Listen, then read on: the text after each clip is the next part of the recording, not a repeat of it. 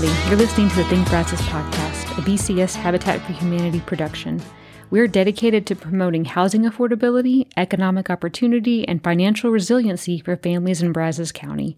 This episode is part of a series of candidate interviews for the two races on the College Station City Council.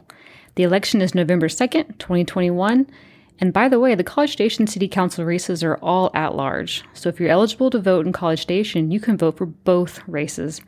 I'll be honest with you, most people will stay home and let others decide the future of College Station, but we hope you don't. We hope you'll not only listen to the rest of these episodes, but also share this podcast with your friends and your neighbors. Now on to the interview.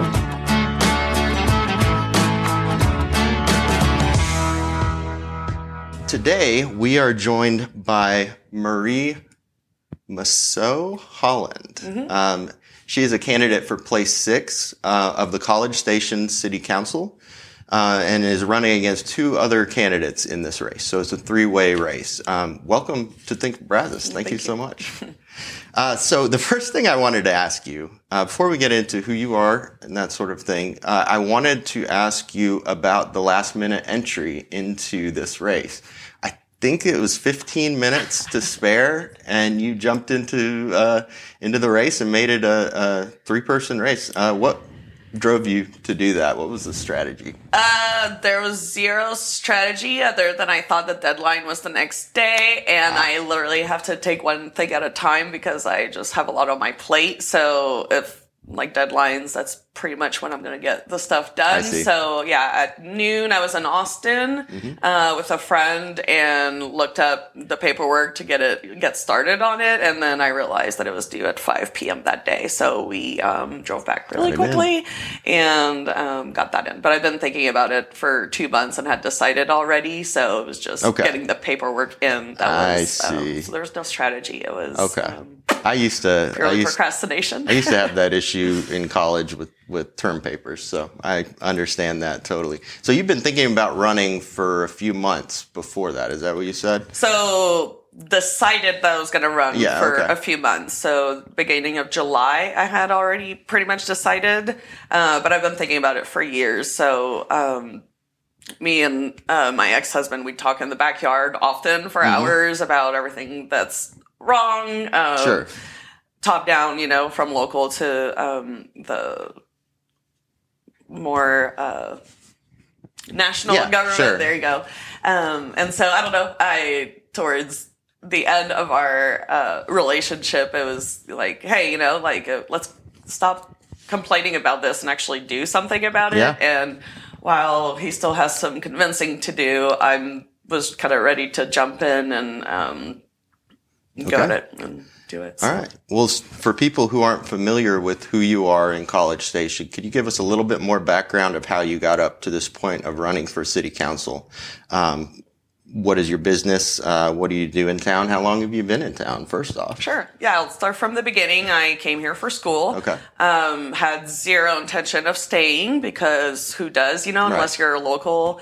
And I met a guy here, and then he had an extra semester to do, so I got a job in town. We broke up.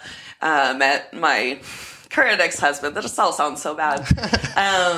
But so we met at work at what is now Cognizant. Okay. And so I stayed here. He's got family that's lived in town forever. So got it. And then a few years into...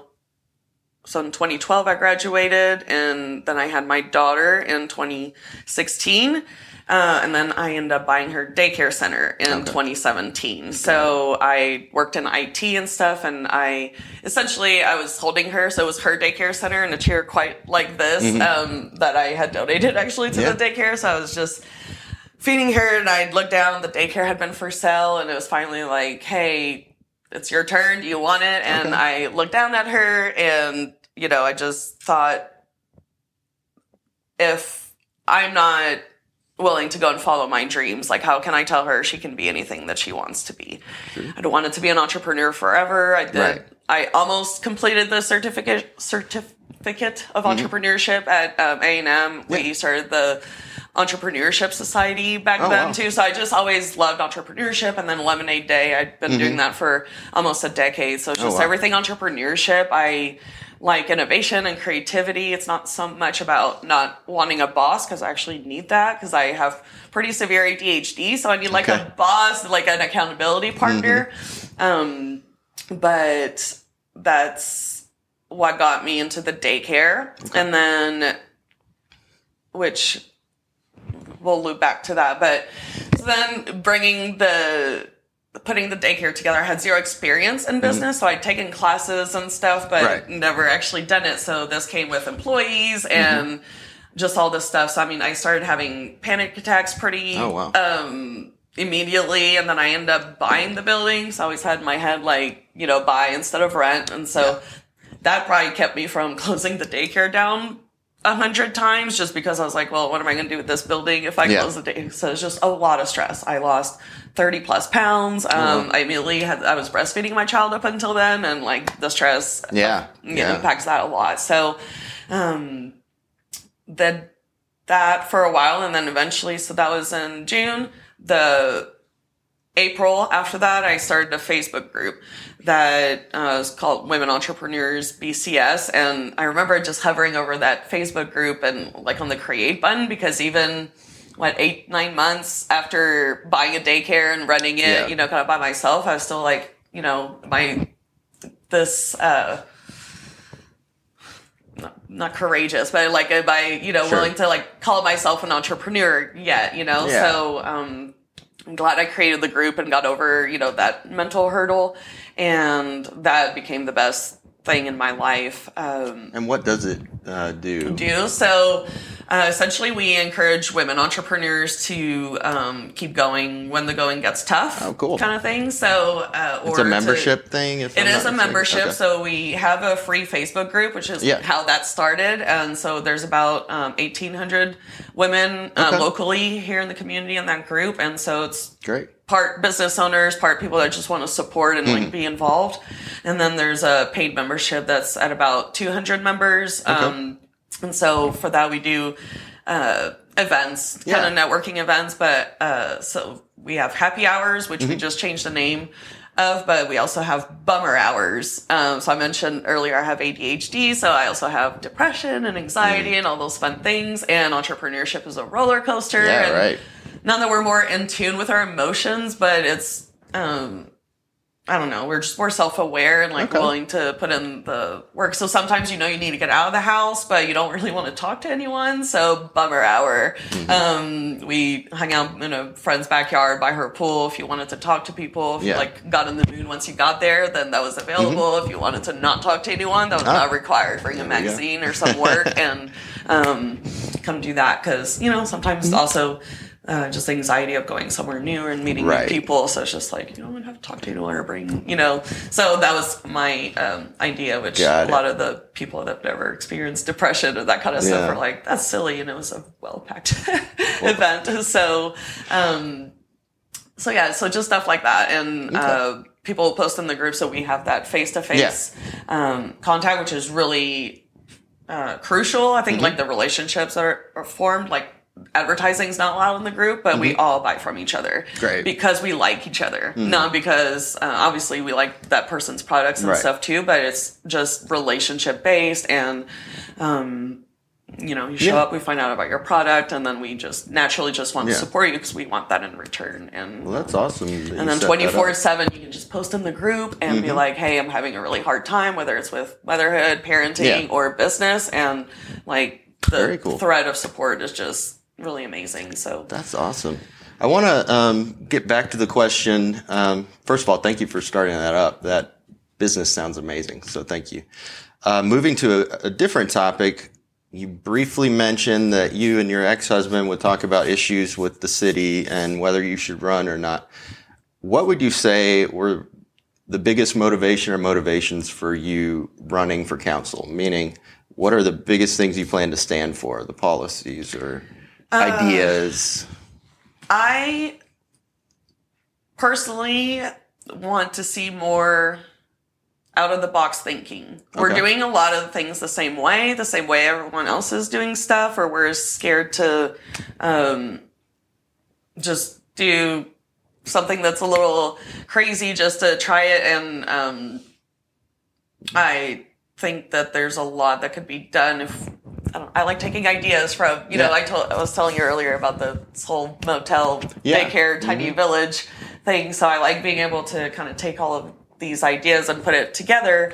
And I just want to see a city council that's more receptive to crazy ideas and just innovative stuff that might, you know, put College Station on the map in a good way, you know, other than Texas A&M, and for creatively problem solving, you know, whether it's homelessness or affordable housing and stuff. Like, what can we do that, you know, might not work currently with the rules and the laws that we have, but like, let's think outside the box, and maybe even if it doesn't exist yet, that shouldn't be a prerequisite for should it exist. Okay, you know? So you're talking about putting College Station on the map. I feel like that's a pretty common thread with most candidates that I've spoken with. But that implicitly indicates that ideally you put them on the map, people are going to come. College Station is already growing at a really fast clip. Its new home prices are going up. There's, you know, potential for a scarcity of any housing, much less affordable housing. What ideas do you have to counter that? Because I agree that we need to grow College Station, put it on the map. But there is a downside, and it's called affordable housing crunch. Right. Do you have any ideas of how to deal with that? It's a hard question. Right. So not, you know, specifically, particularly, I am going to need to learn a whole lot more about it. But again, for my tiny housing idea, so I'd look into it and I was like, okay, well, how can I make this affordable and available to people with lower income? And HUD, Housing and Urban Development. Yes. Yeah. Well, so to get, and I may be completely wrong. The way I looked at it, it seemed like to be able to qualify to live and get housing help, you need to be a minimum of like 700 square feet. Right? Which with my tiny housing idea, that'd be twice the square footage that, you know, so now this little rule that's meant to help them and protect them is actually going to come back. Cause like, it's like, okay, well, it needs to be at least a minimum of this, but I live in an RV right now, so I've been doing that for 3 months post-divorce and stuff, so that was kind of my temporary stuff, but also I wanted to do a trial run. How's tiny housing, you know, really going to work? And, you know, I have my daughter, and how will it work with, you know, children? So I'd love to see more RV parks and more trailer parks, you know, whether it's tiny home, you know, lots and stuff, and just allow more of that. I think personally they're cool. The community in the community in our RV park has been really awesome. The community in, so my tiny village idea came from the trailer park that is, so I'm directly across from Walmart on Texas Avenue. So Brazos Valley Urgent Care is in that. So we're in the back of that, and there's a trailer park that they've been trying to sell that property forever. They're trying to run Brothers through. From what I heard, they're waiting on them to make one little mistake to kick them out. Why can't we build something beautiful that's still affordable? Where are those people going to go when you kick them out, right? Like, you're not going to be rebuilding, like, you're about to tear this down. You literally put a light in front of their, like, home with, like, the intention of putting a road through it. And what's your plan for these people? We know where they're going to go. They're most likely going to end up having to go to Bryan. That's different school district, you know, like just all the things. So that's something I've literally seen and like been trying to think of a way to fix, just because I've seen these people. They've got a great community. They wait together, you know, for the food truck together. Their kids play soccer together. In the front, on holidays, you can see them all together. And that's why I wanted to build a tiny village, because I saw them and their community and I don't know, I thought about the word on the way here. It's like micro communities, you know, like these little, me wanting to build this tiny village. So it's going to be for new moms, essentially. So like the fourth trimester, the focus would be on brand new moms. So you'd have the lactation consultants and just helping you in your new role, and just laundry and food also. Pretty much the two like biggest chores. So mom can go back to work or do whatever, recover. So, but creating that micro community, I think, has been really, what I really enjoy, like the women entrepreneurs and like doing that. So like when you're around people that are going through the same thing as you, it's just a lot easier to feel like you belong. And, I think feeling like you belong is like a pretty big part of feeling satisfied with life.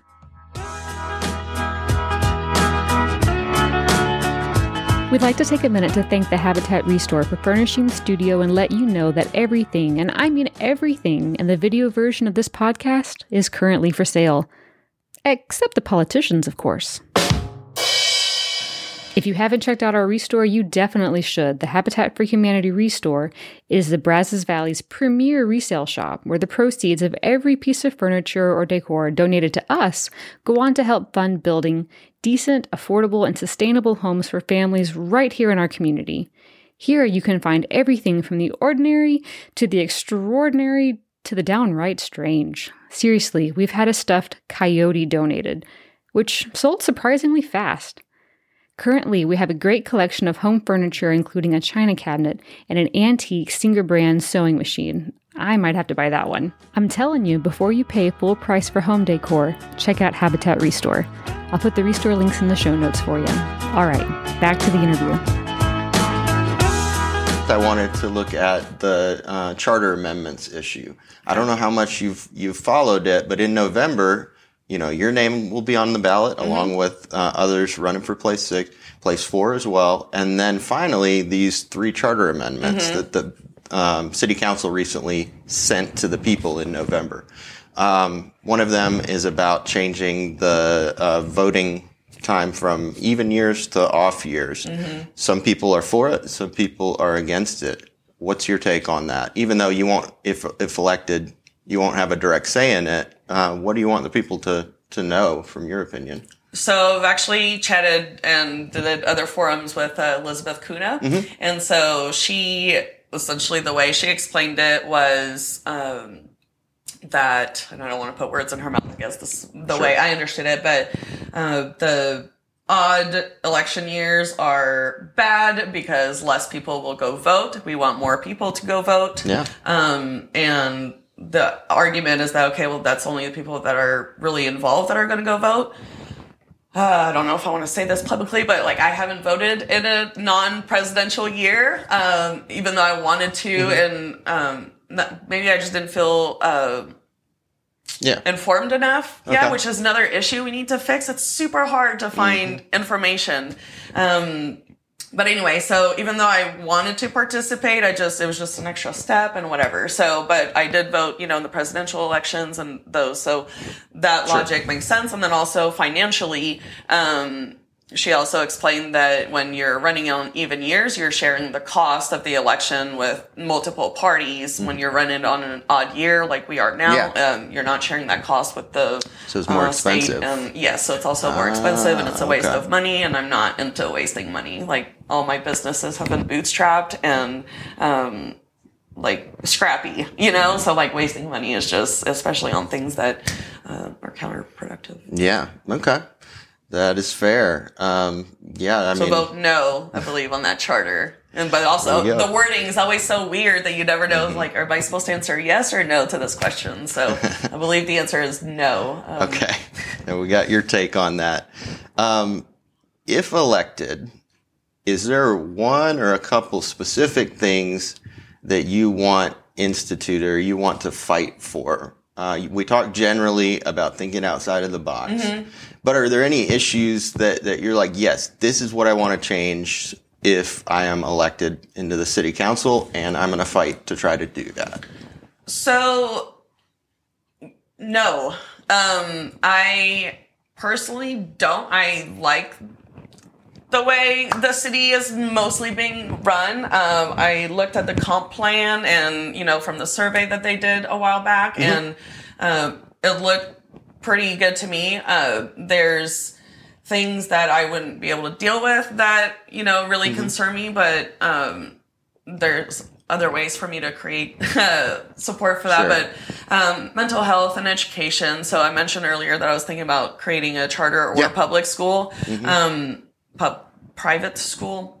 So, and my logic with that is just, I've been so blessed to have my child in the daycare that I owned, especially during COVID, because I was able to make every decision for my child and then everyone else's child. And I don't think I've had any complaints about how we handled anything during COVID. So that's kind of one thing. And then also ADHD is genetic. This kid is very smart. She's about to have a birthday in a month. So we're recording How old? She's 4 and 0.9. Okay.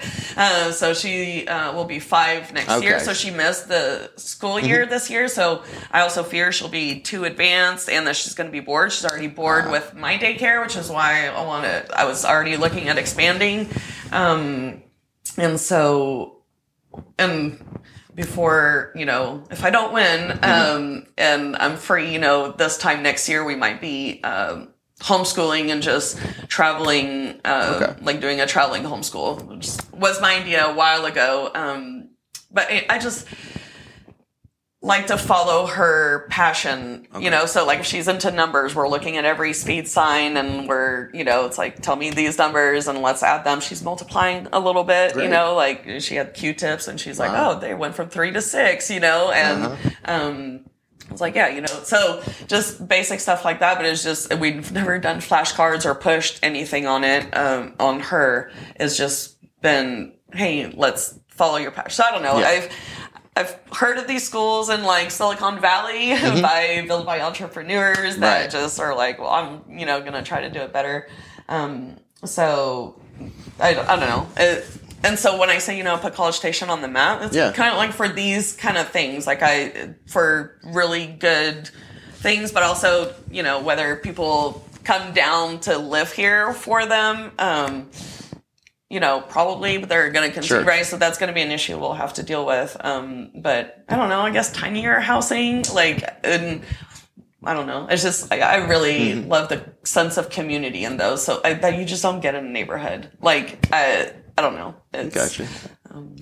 So one of the, back to a housing question, one of the questions I asked your opponent when we spoke is we're talking about solutions to affordable housing, and what we both agreed with is that the big issue in College Station is the dirt. It's so expensive. The land is so expensive.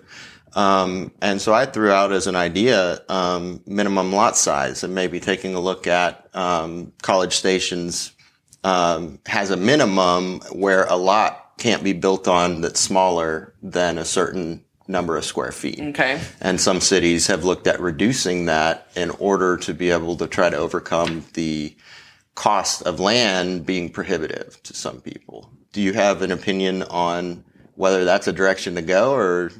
Makes sense. I mean, obviously we're talking tiny housing a lot. Right. So tiny housing, tiny lots. Yeah. It makes sense, right? Like you can make something beautiful and make it look good.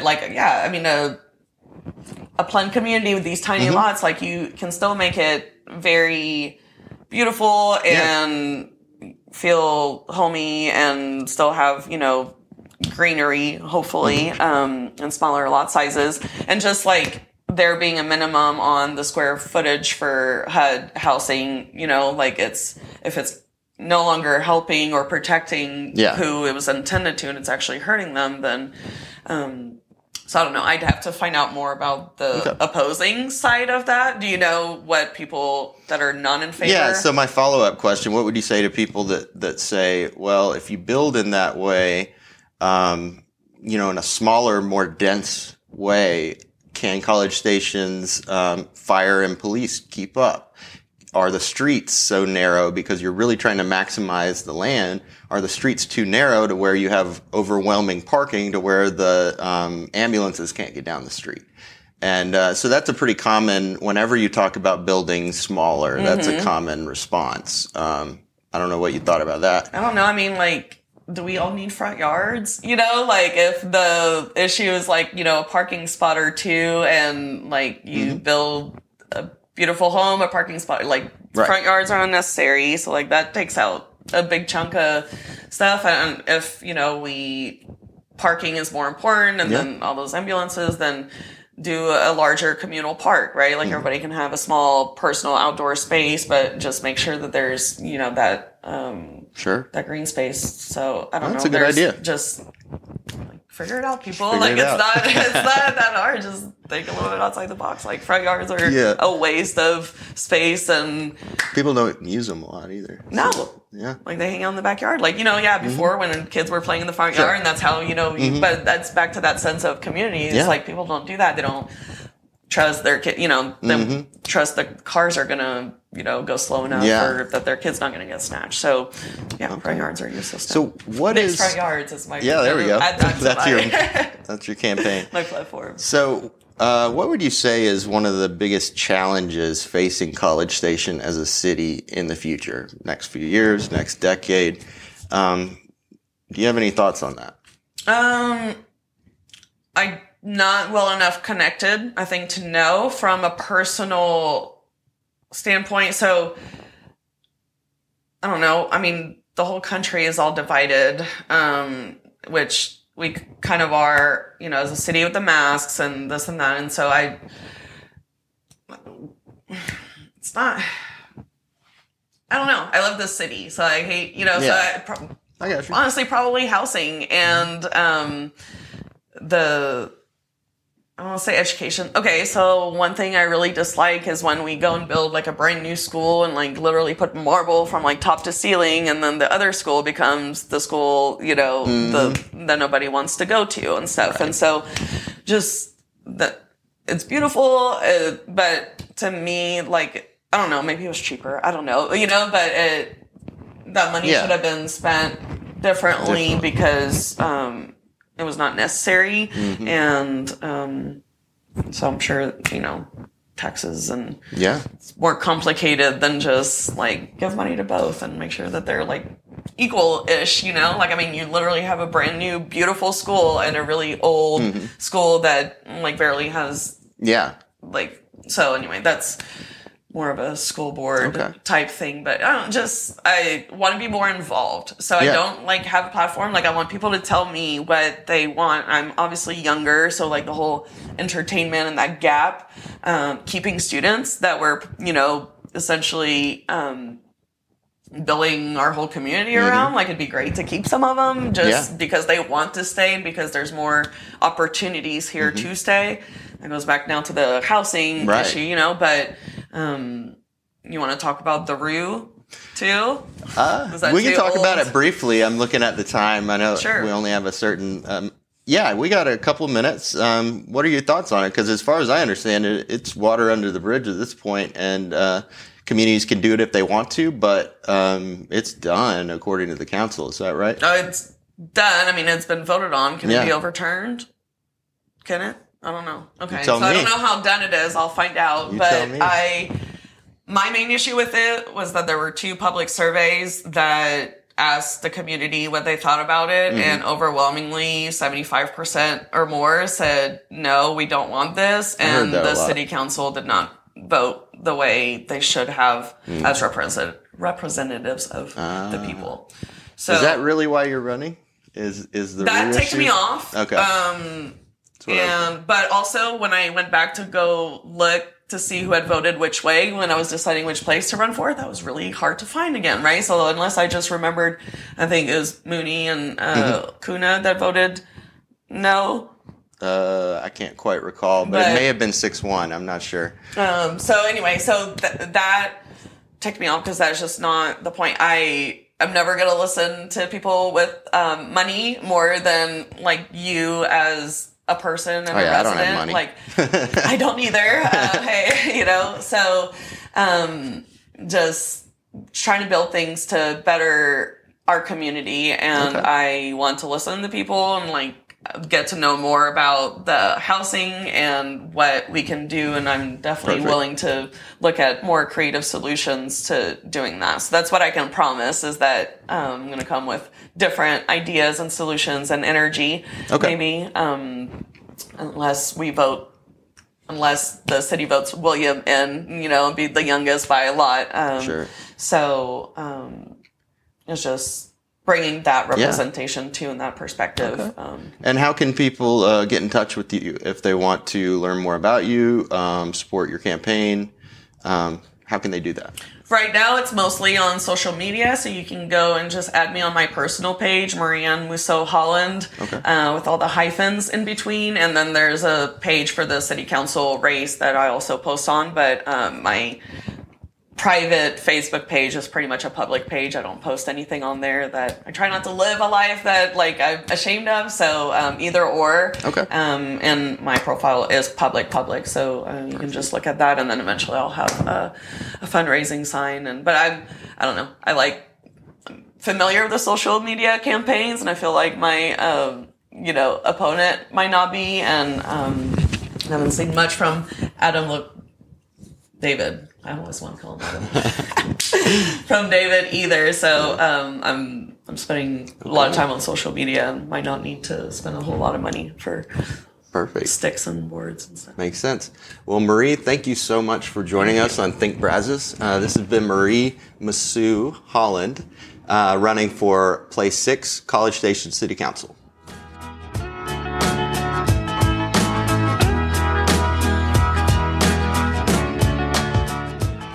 The Think Brazos podcast is brought to you by Bryan College Station Habitat for Humanity. You can find this podcast on Apple Podcasts, Spotify, Google, iHeartRadio, and Amazon Alexa.